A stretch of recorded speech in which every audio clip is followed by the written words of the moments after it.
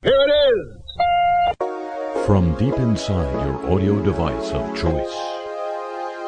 Our house is a very, very, very smart house. Here's how smart they're getting, ladies and gentlemen.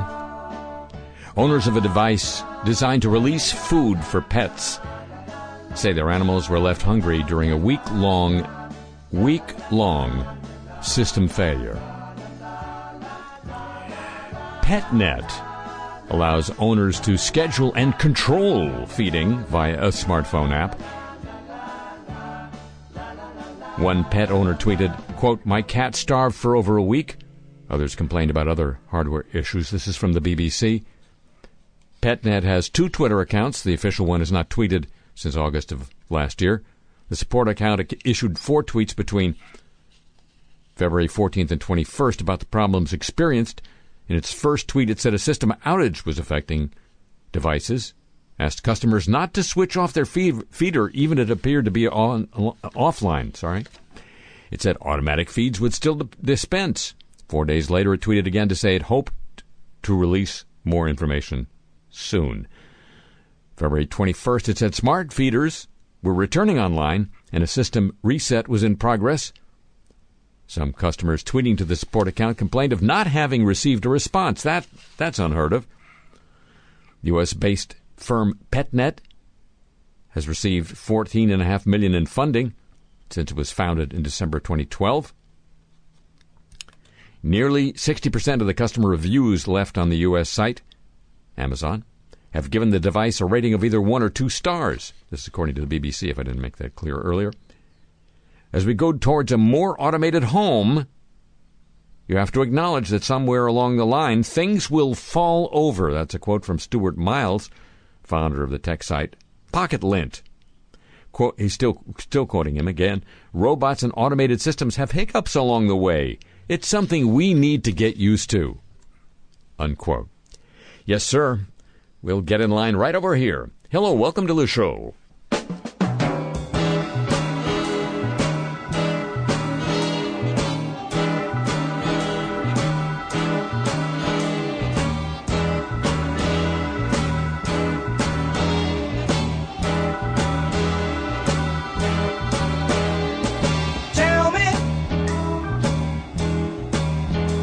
Your name, is it really the same?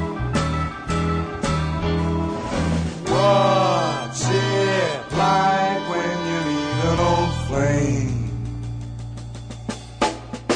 like me?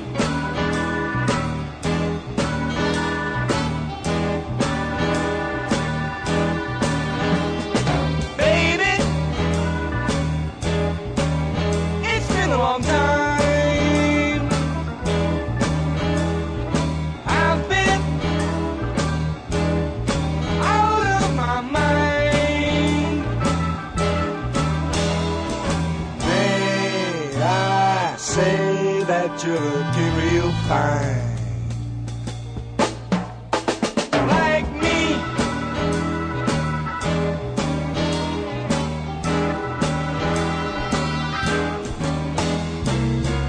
I got a feeling when I saw you, my head was reeling and I wondered if you, but then again, this kind of feeling could make me blue.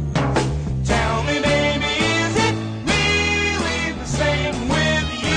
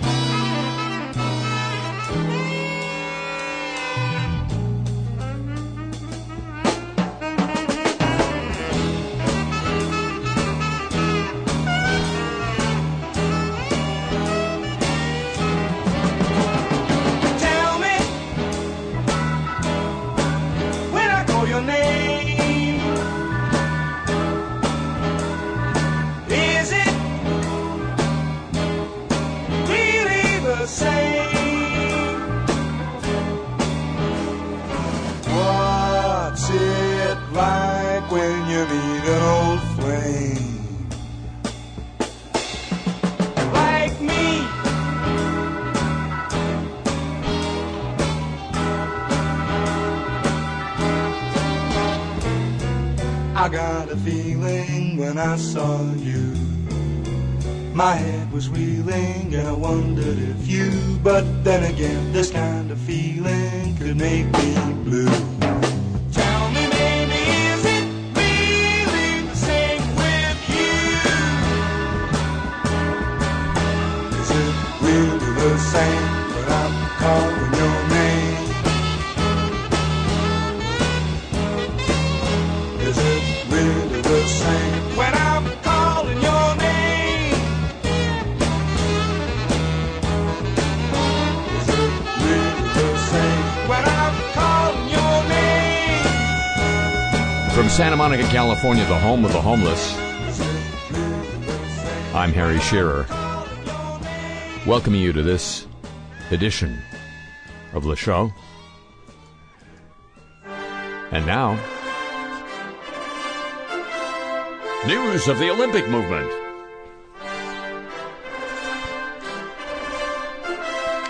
Produced by Jim Eversole III.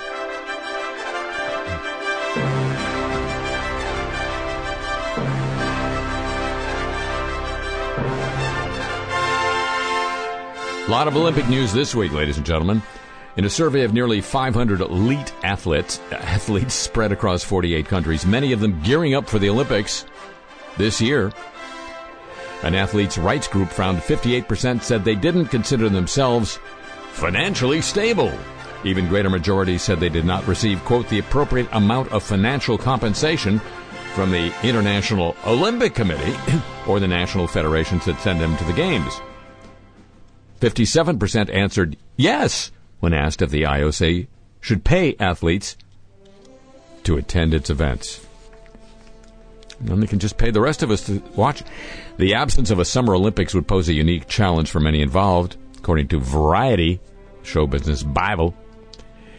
The media business, particularly Comcast, which owns NBC, is counting on hundreds of hours of coverage of swimming, archery, and trampoline gymnastics, oh boy, to lure millions of viewers to the screens in an era when many of them might prefer to stream a movie at times of their own choosing. Discovery Network is trying to be building up a European media business to diversify its operations, which are otherwise dependent on unscripted content. Madison Avenue is banking on the Olympics to help it gather together the kind of massive consumer audience that has proven tougher for TV to accumulate when so many other ways of watching video exist. One media buying executive familiar with advertisers' negotiations around the Olympics said marketers have not, quote, formally, unquote, lodged large concerns yet, but suggested big agencies were waiting to see if NBC might offer any new guidance regarding ad deals if there's a problem with the Olympics. The IOC says preparations for the Olympic Games Tokyo continue as planned due to commercial sensitivities. The specific terms of each commercial agreement are confidential. We can say we have long-term multi-games agreements with our commercial partners, and work closely with them regarding any situation which impacts the operation of the games, like coronavirus. Concussion substitutes could be tried out at this summer's Olympic Games, according to the president of the Soccer Federation, FIFA, Gianni Infantino. Football's handling of head injuries is said to be looked at by the game's lawmaking body. Infantino agrees in principle with the idea of concussion substitutes, but believes there should be a permanent solution like that if a concussion is diagnosed or suspected, not just temporary. He believes the games in Tokyo would be an ideal testing ground. This is a subject that needs to be discussed more and trialed as well.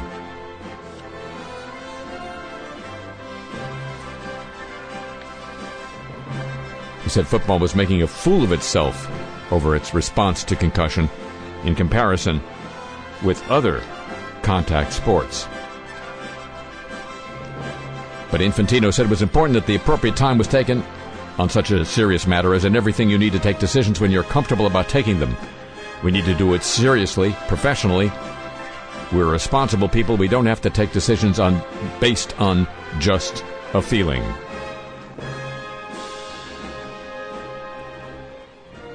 A trial. That's what the Olympics need, because it's a movement. And whether it happens or not, and we all need one, whether it happens or not, every day.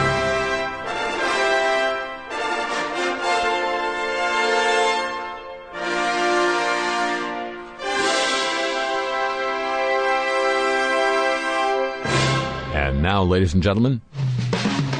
We've got the ultra-modern knack of getting oil from the deepest crack. So give the boys just a bit of slack and say a hearty what the frack. You know, oil field wastewater, you've had that problem, haven't you? It's often being used for drilling and fracking operations now in places like Texas Permian Basin. This, according to the Houston Chronicle, is helping to preserve fresh water and to solve one of the fracking industry's most persistent problems: water.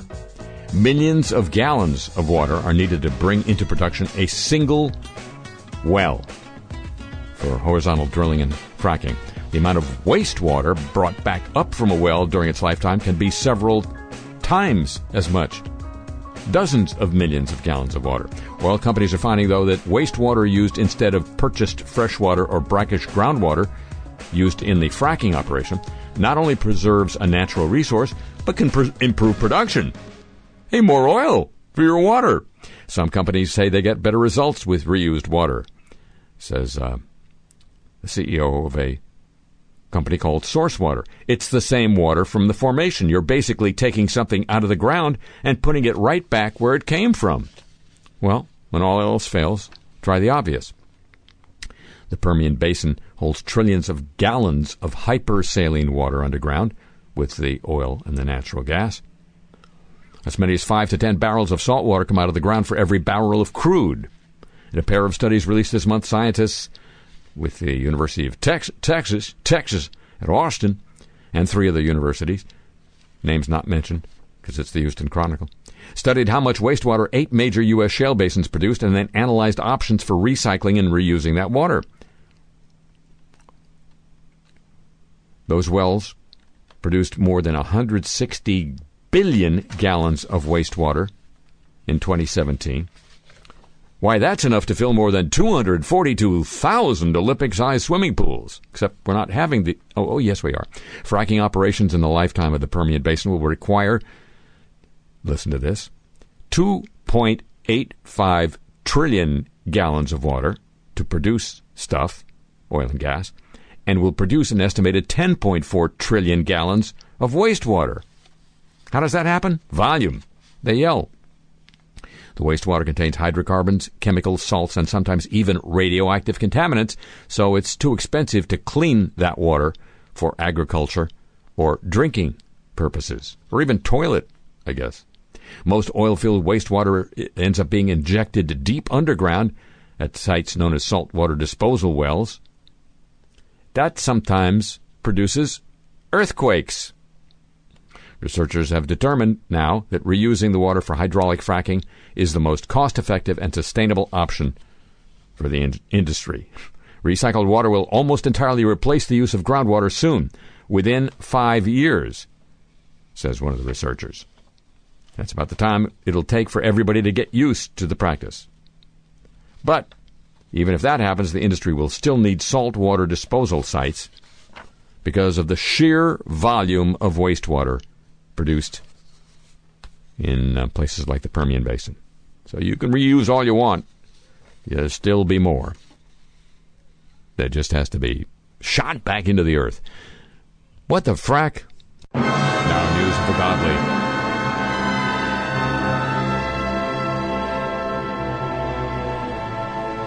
The Godliness Cam starts today, pointed at Buffalo, New York. Survivors of sexual abuse by priests in the Diocese of Buffalo, well, they reacted with outrage and despair this week to news that on Monday, interim Bishop Edward Scharfenberger celebrated Mass with multiple priests the diocese admits are credibly accused of child sexual abuse. Talk about a celebration. Scharfenberger invited priests of the diocese to Mass and lunch at St. Leo the Great in Amherst. At the Mass, dozens of priests dressed in robes and concelebrated, or shared the Mass and Eucharist with, the Reverend Fabian Mariansky. He had been accused of abusing Stephanie McIntyre decades ago at a parish In Barker, New York, he denied the allegations, but last year the diocese included both Mariansky and the Reverend Mark Wolski on its official list of priests with substantiated allegations of child sexual abuse. Diocese leaders previously said the priests' cases would go to the Vatican, which makes the final decision on defrocking pedophile priests. A priest who attended the Mass on Monday says both men, Mariansky and Wolski, were present. Wolski said the prayer before the catered lunch. In 2018, a man said Wolski abused him from 1968 to 1970s when he was between 15 and 17 years old. Scharfenberger, in a written statement, said the gathering was, quote, a private mass not open to the public, adding, I deeply regret that this decision to gather privately in prayer and penance opened the door to yet another wound for those harmed. Also present at the Mass was the Reverend Art Smith, who's been accused of sexually abusing multiple children, he denies the claims, as well as allegedly assaulting Father Rizard Biernat while Biernat was a seminarian. Biernat said Smith approached him at the priest luncheon and began making bizarre comments. Quote, he asked if there could be mediation between me and him because he never wanted to hurt me. He just wanted to show me how much he loved me and how much he cared for me, Biernat wrote on Facebook. Well, that's where all of this belongs, isn't it? Quote, he said he still loves me and it is all misunderstanding. I said to him, there's no misunderstanding. If you go into somebody's bed and climb under the sheets and grab their genitals and kiss their neck, there's no misunderstanding there, unquote.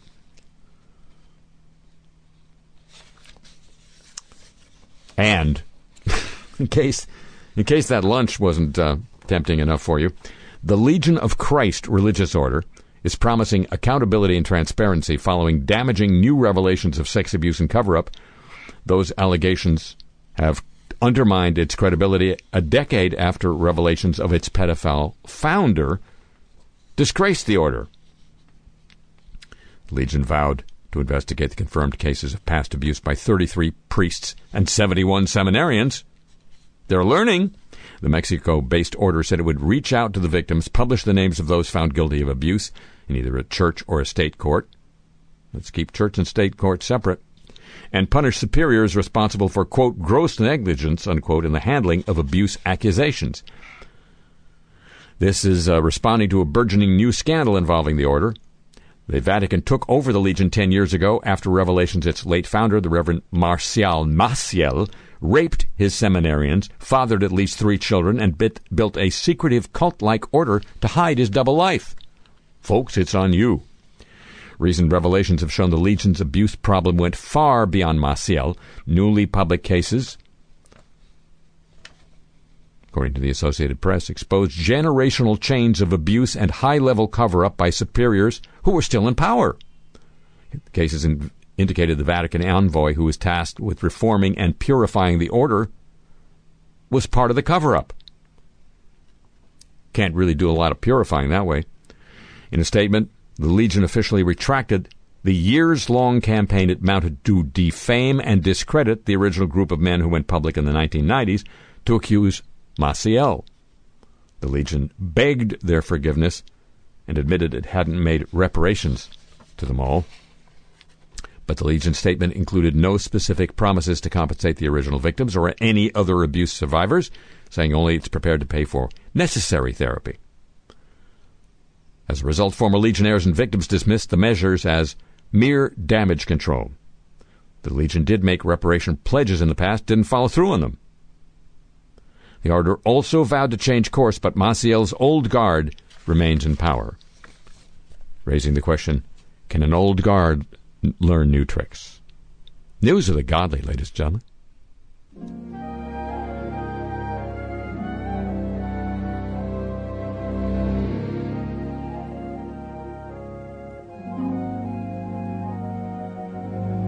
I am not such a clever one about the latest facts.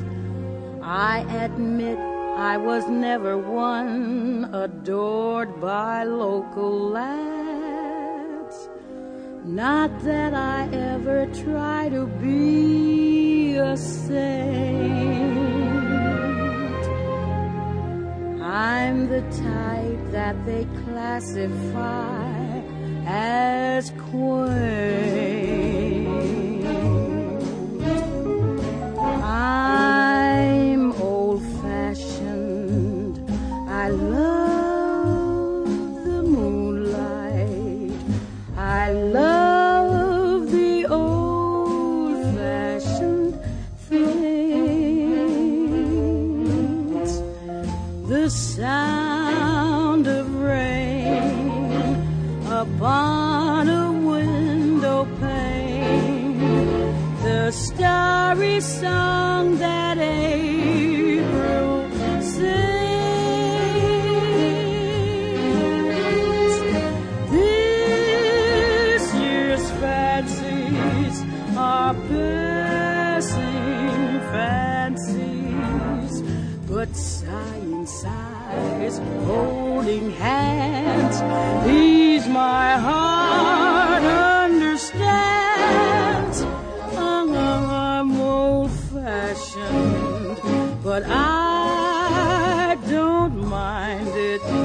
That's how I want to be, as long as you agree to stay old-fashioned with me.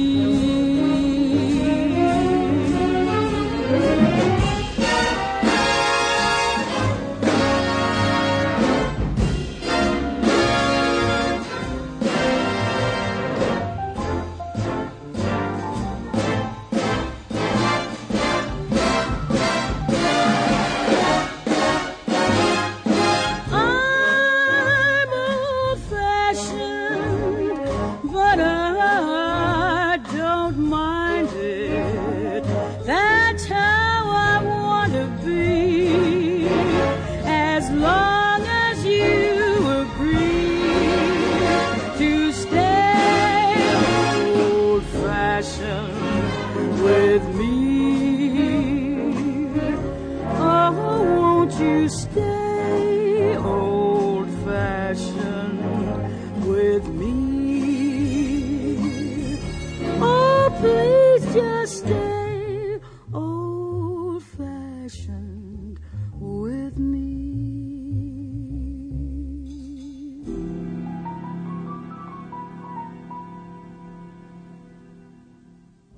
And now, ladies and gentlemen, news of our friend the atom. Clean, safe, too cheap to meter. Safe, cheap, too cheap to meter. Cheap, safe, too safe to meter. Safe, too safe to meter. Meter? I didn't even know her. Deadline Tokyo, the world's nuclear watchdog, gave its backing this week to Japanese plans to release contaminated water from the Fuke plant into the ocean. What could be wrong with that? Japan has around 1 million tons of contaminated water stored in tanks at the site of the Fuke plant. You remember, those reactors went into meltdown in 2011. A government panel last month recommended the water be released into the ocean or vaporized. How do you do that? Oh, we know, there's a thing. But no final decision has been taken, with all solutions deeply unpopular with sections of the Japanese public, according to Courthouse News.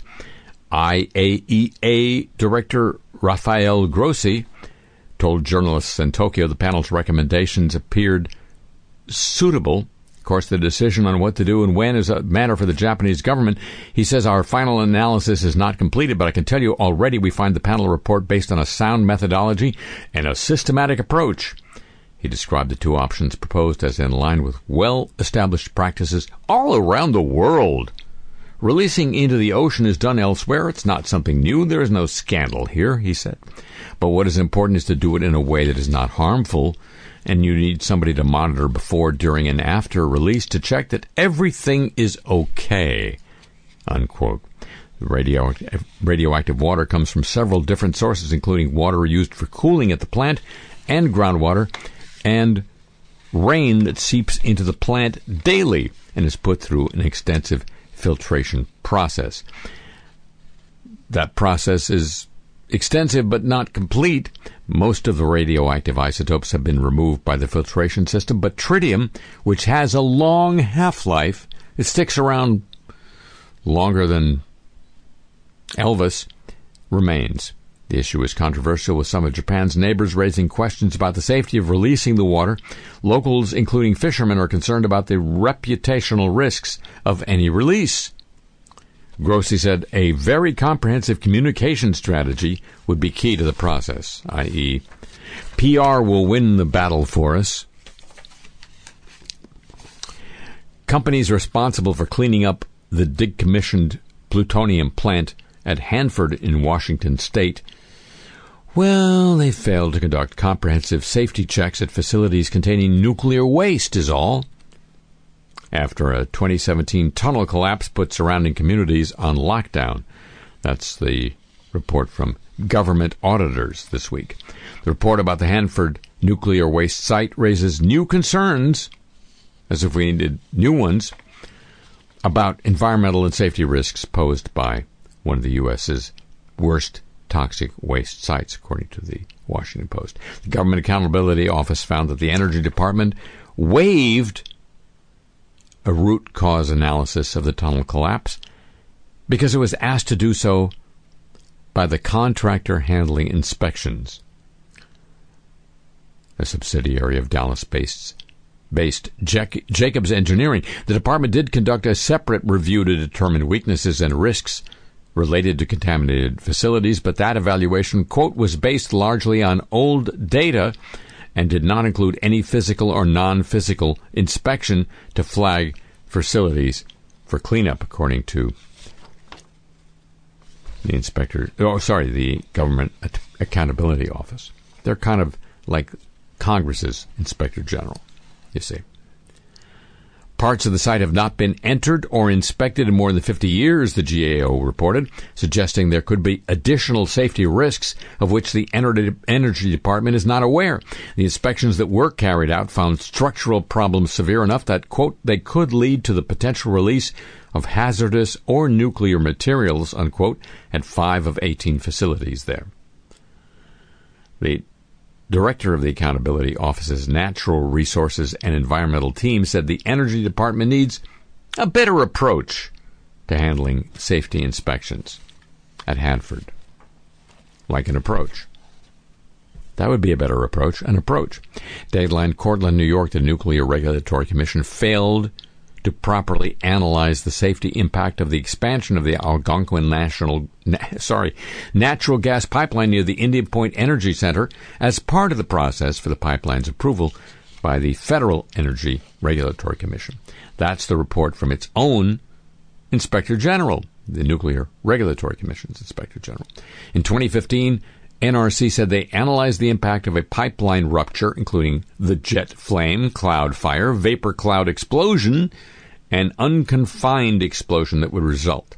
They concluded that the Indian Point Energy Center could be safely shut down if a pipeline accident occurred, and the Energy Regulatory Commission relied on that conclusion in its finding that a larger pipeline would not increase safety problems at the plant.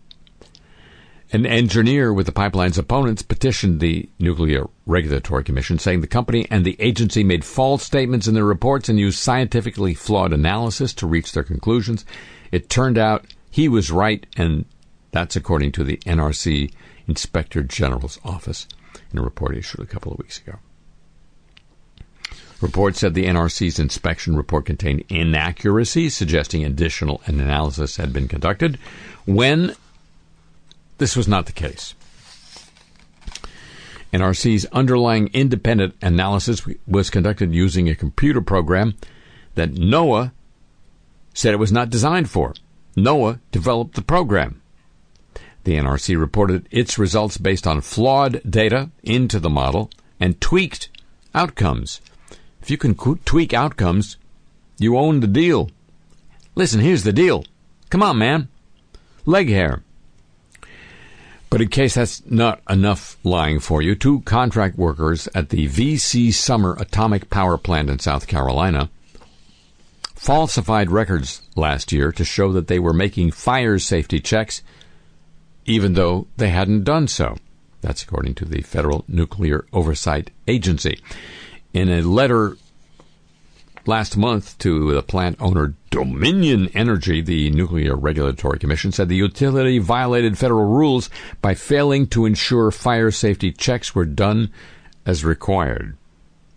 Dominion didn't respond to journalists' questions about whether the two contract employees still worked at the power plant, but a federal official said they didn't get the job done. They provided inaccurate information, said the NRC spokesperson. An inspection report accompanying the agency's letter says federal inspectors found problems with records used to document that workers had made fire safety checks inside a building. Workers were supposed to conduct regular fire watch checks every 20 minutes while fire suppression systems were shut down for repairs. But they didn't do that. But it's all good because it's clean, cheap, safe, too safe to meter. It's our friend, the atom. He's not going to hurt us. And now, speaking of how safe we are, news of the warm. Soft, listen to the warm. We can listen to the warm. Well, Antarctica is melting this week because of the rise in Earth's temperature. And if temperatures rise by 2 degrees Celsius, the regions of the world that are suitable for growing wine grapes could shrink by as much as 56%, according to a new study. With 4 degrees of warming, 85% of wine-growing lands would no longer be able to produce good wines. But you know, that bad wine isn't so bad. Fortunately for wine lovers, the new study outlines an adaptation strategy. The findings indicate reshuffling where certain grape varieties are grown could have the potential losses of wine-growing regions under 2 degrees of warming and reduce losses by a third if warming reaches 4 degrees. The study is published in the Proceedings of the National Academy of Sciences. Well, at least they're proceeding. Scientists have long suspected that crop diversity is key to making agriculture more resilient to climate change. Wine grapes offer a unique opportunity to test this assumption.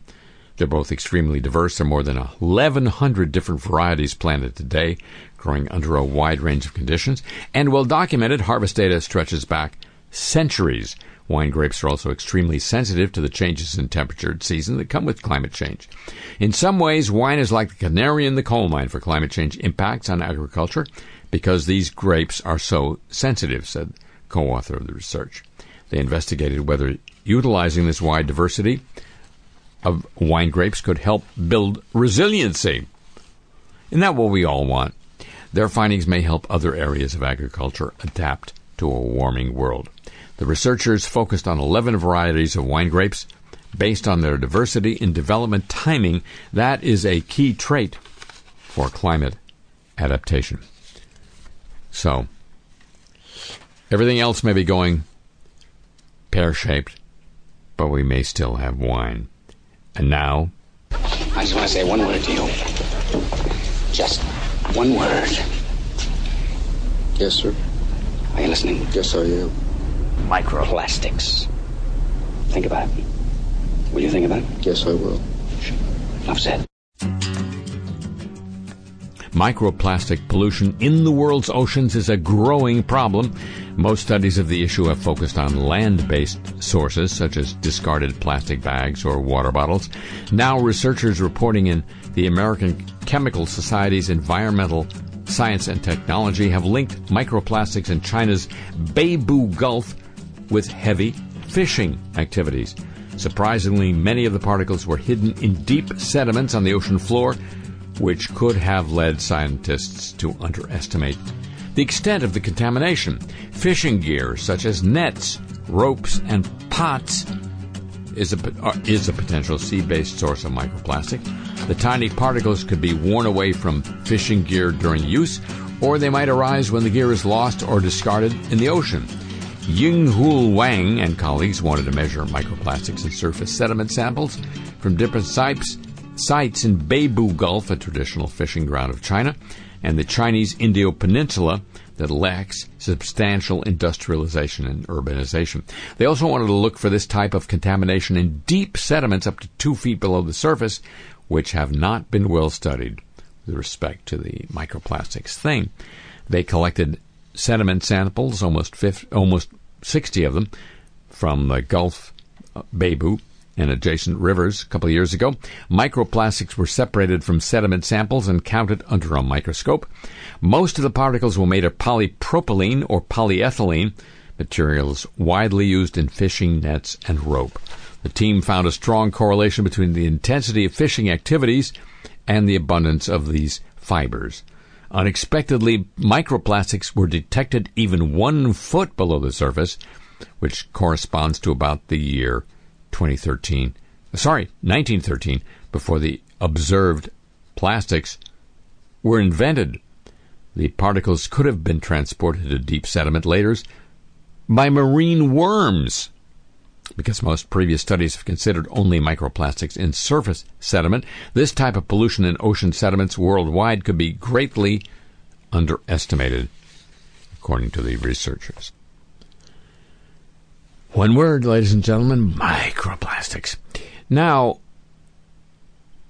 with the world's focus on the coronavirus and its spread among many of the countries in the so-called civilized world, that is to say, you may have missed the news that Saturday represented the end of an 8-day period of ceasefire between the United States and the Taliban, an agreement worked out last week by the longtime U.S.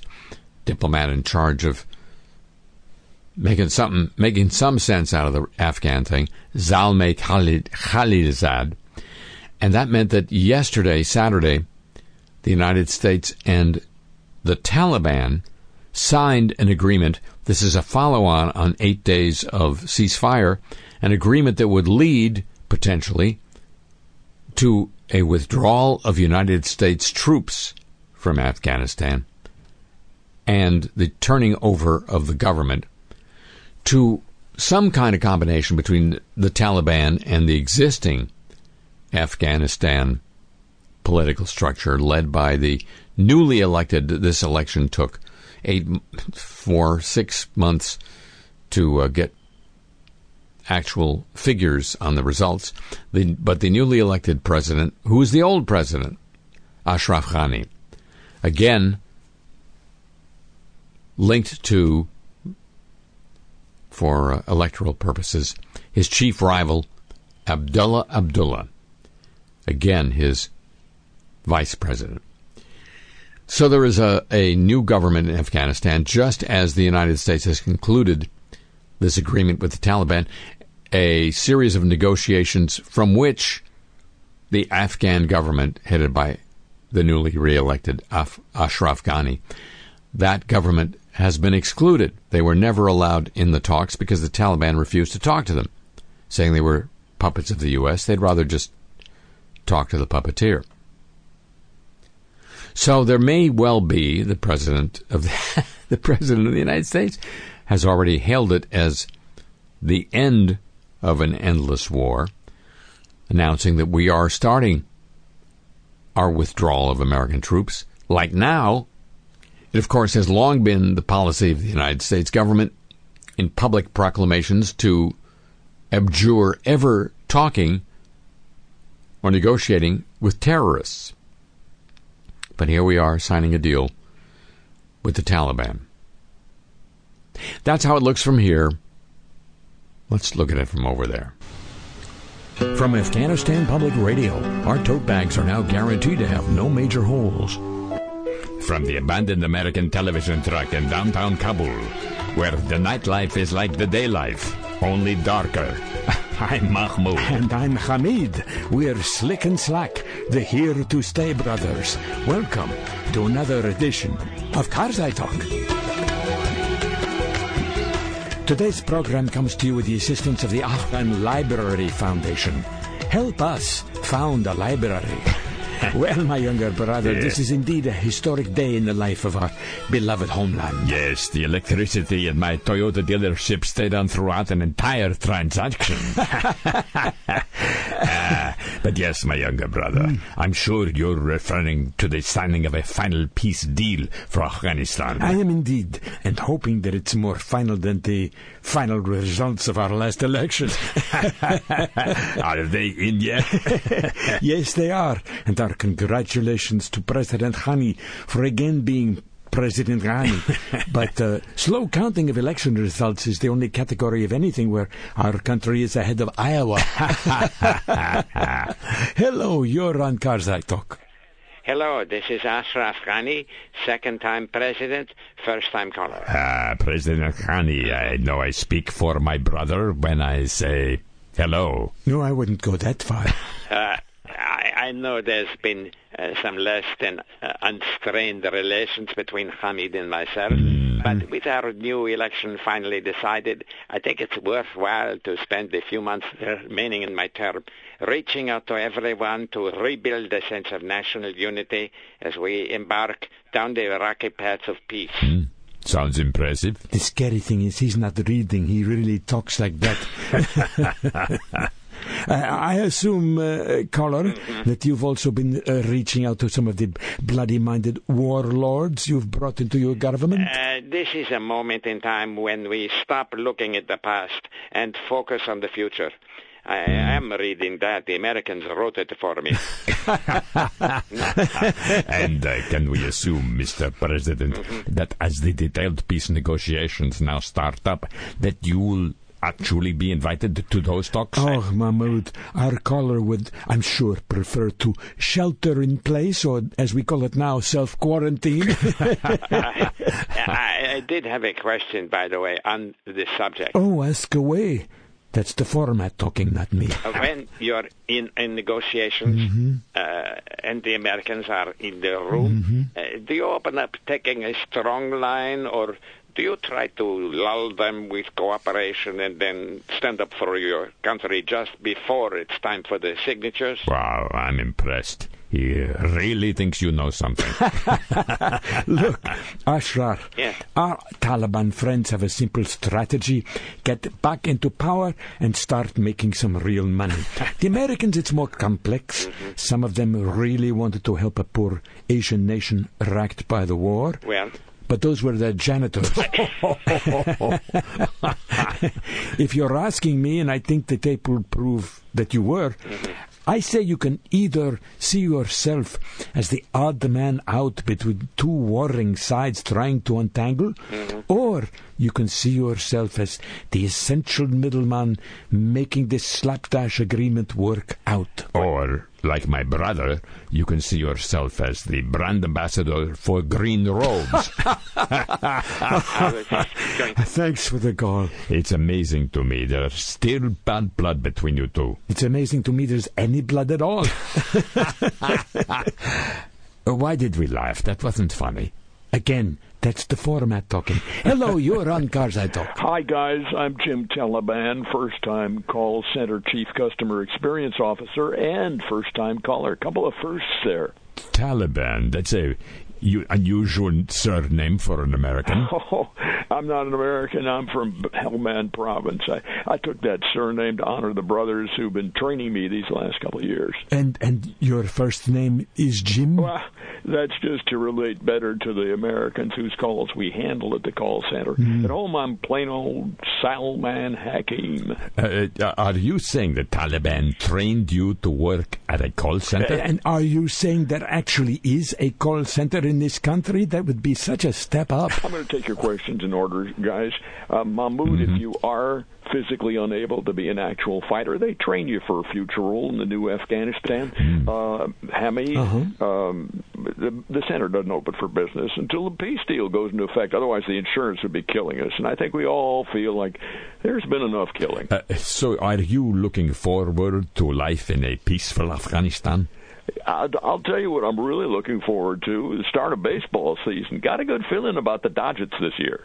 Well, they are training you well to talk to Americans. You got that right. After a while, you almost get used to it. Almost like peace itself. That was almost too deep to laugh at. It was almost too deep to say. Thanks for the call. We had help today from the Afghan Bar Association. Don't hate us, we just own bars. Legal services for Cars I Talk from the law firm of Ketchum and Newcomb. I'm Mahmoud. And I'm Hamid. Join us next time and hear how different peace sounds on Cars I Talk. This is APR, Afghanistan Public Radio. Now, ladies and gentlemen, how about the apologies of the week? What do you think? We're so sorry. Chris Matthews, he of MSNBC fame, issued an unusual apology to Senator Bernie Sanders this week, a moment of humility for the veteran hardball anchor after days of mounting criticism from allies of Sanders. Matthews, who has a reputation, according to the New York Times, for pugnacious commentary, drew fire from Sanders' aides and at least one network colleague after he compared Sanders' victory in the Nevada caucuses to the Nazi takeover of France in World War II.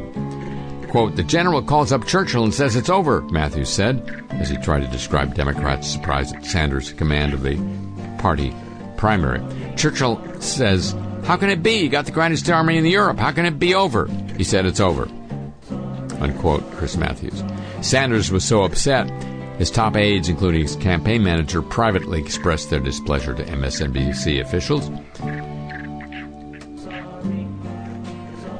Never thought part of my job would be pleading with a national news network to stop likening the campaign of a Jewish presidential candidate whose family was wiped out by the Nazis to the Third Reich. That was the quote from his communications director. MSNBC did not respond to the uproar until Monday, when Matthews began his hardball program by telling viewers, "I want to say something quite important and personal. Senator Sanders, I'm sorry for comparing anything from that tragic era in which so many suffered, especially the Jewish people, to an electoral result of which you were the well-deserved winner," he said into the camera. "This is going to be a hard-fought, heated campaign of ideas. In the days and weeks and months ahead, I will strive to do a better job myself of elevating the political discussion," Matthews said as he congratulated Sanders on his victory in Nevada. Opera star Placido Domingo is not so placido these days. He amended his apology to the multiple women who have accused him of sexual misconduct, adding several caveats late in the week to a statement he issued 2 days earlier, in which he said he took full responsibility for his actions. In a statement on his Facebook page, this belongs on Facebook, which was posted as several European concert halls moved to cancel his appearances, the legendary tenor said he wanted to correct the false impression generated by my apology.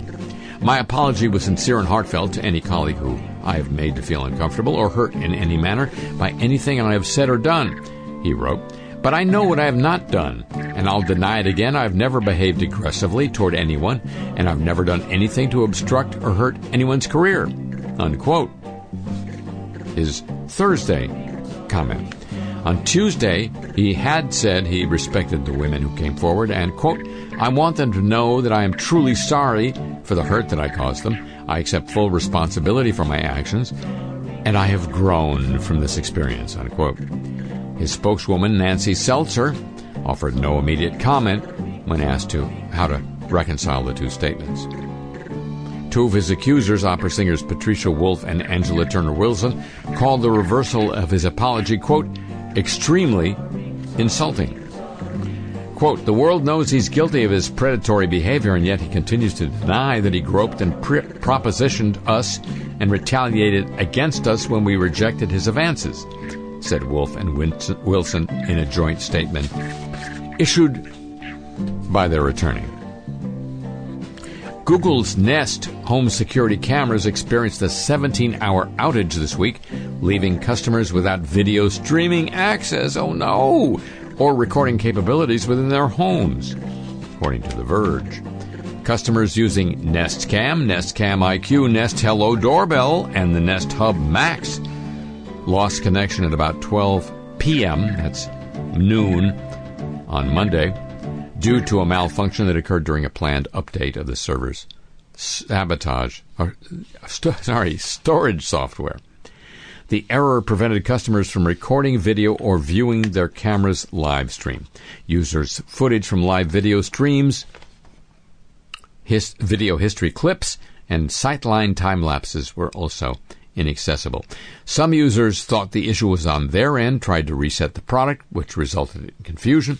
Nest posted intermittent updates about the issue, but Nest users who count on the technology for home security and safety responded to the updates from Google with frustration. Google apologized to affected Nest users in a blog post. You depend on Nest cameras to keep an eye on your home and the people in it, so of course it's frustrating when you can't, said the VP of Product and General Manager of Nest. For that, please accept my apology. The post also said Google was investigating the outage to ensure the problem wouldn't happen again, but Google declined to comment further about the issue.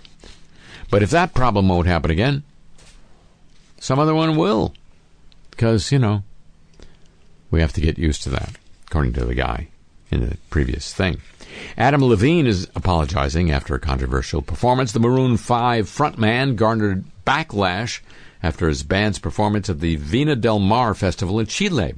Fans complained his bad attitude rubbed them the wrong way.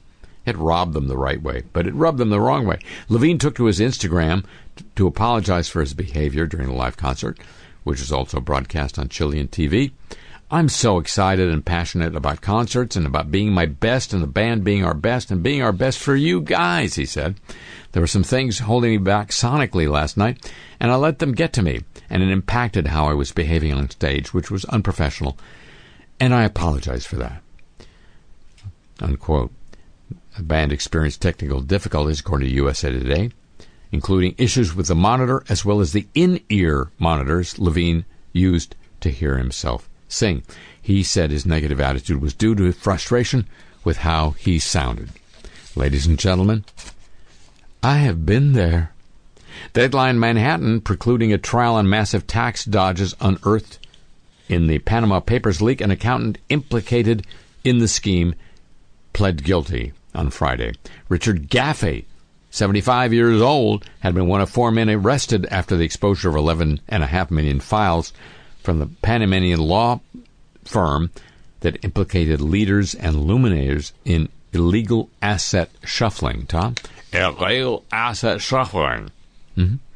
I apologize to the government and the court for my actions, Gaffey told the judge, Richard Berman, admitting to 8 criminal charges.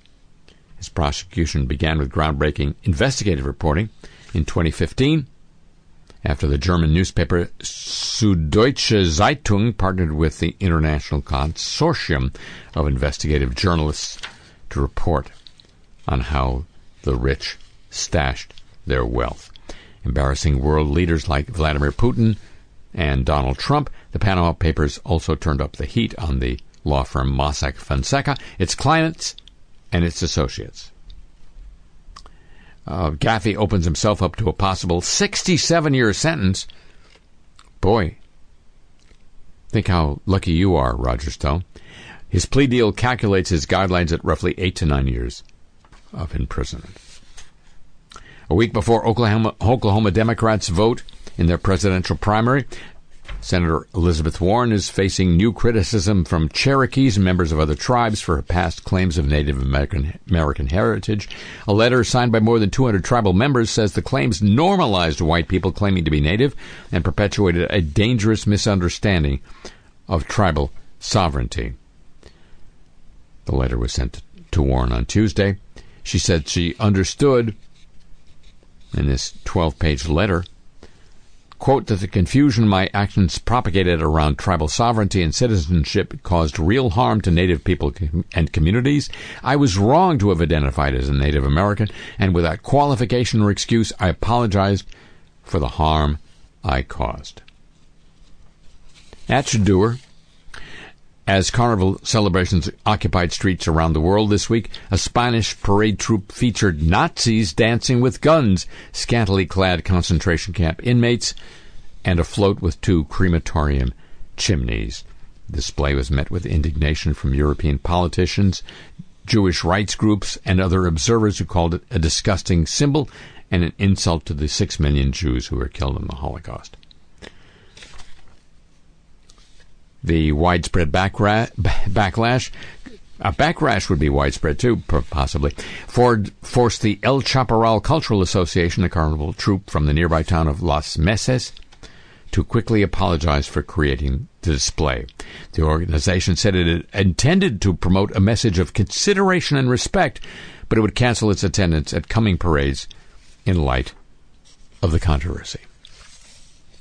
And officials in California say the Church of Scientology is apologizing after releasing hundreds of balloons during a grand opening of a new church. The release of the helium balloons angered Ventura city officials who fear the balloons will damage the environment in and around their community. Remnants of the balloons typically wash ashore or fall to the ground and can end up in the stomachs of marine life and animals. The church apologized Monday during a city council meeting in Ventura. There were misunderstandings on both sides about the city's written approval of a special events permit that allowed the release of biodegradable balloons at the church's grand opening, said the Scientology spokesperson. The city disagrees. The apologies of the week, ladies and gentlemen, a copyrighted feature of this broadcast.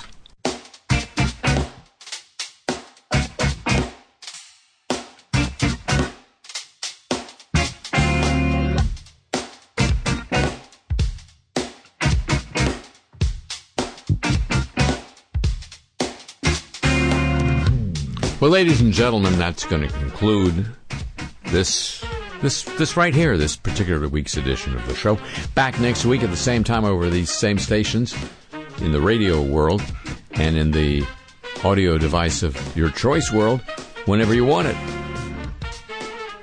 And it would be just like coronavirus being like the common cold. I love Rush Limbaugh. If you'd agree to join with me then, would you? Alrighty, thank you very much. A tip of the show chapeau to the San Diego desk, as well as Pam Halstead and Thomas Walsh at WWNO New Orleans for help.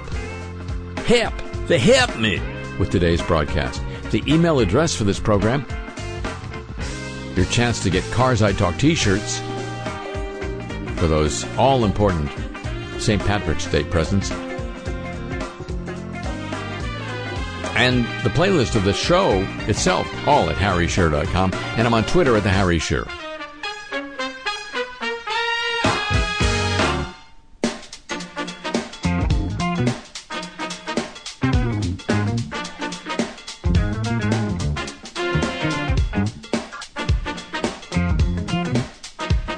The show comes to you from Century of Progress Productions and originates through the facilities of WWNO New Orleans, flagship station of the Change is Easy radio network. So long from the home of the homeless.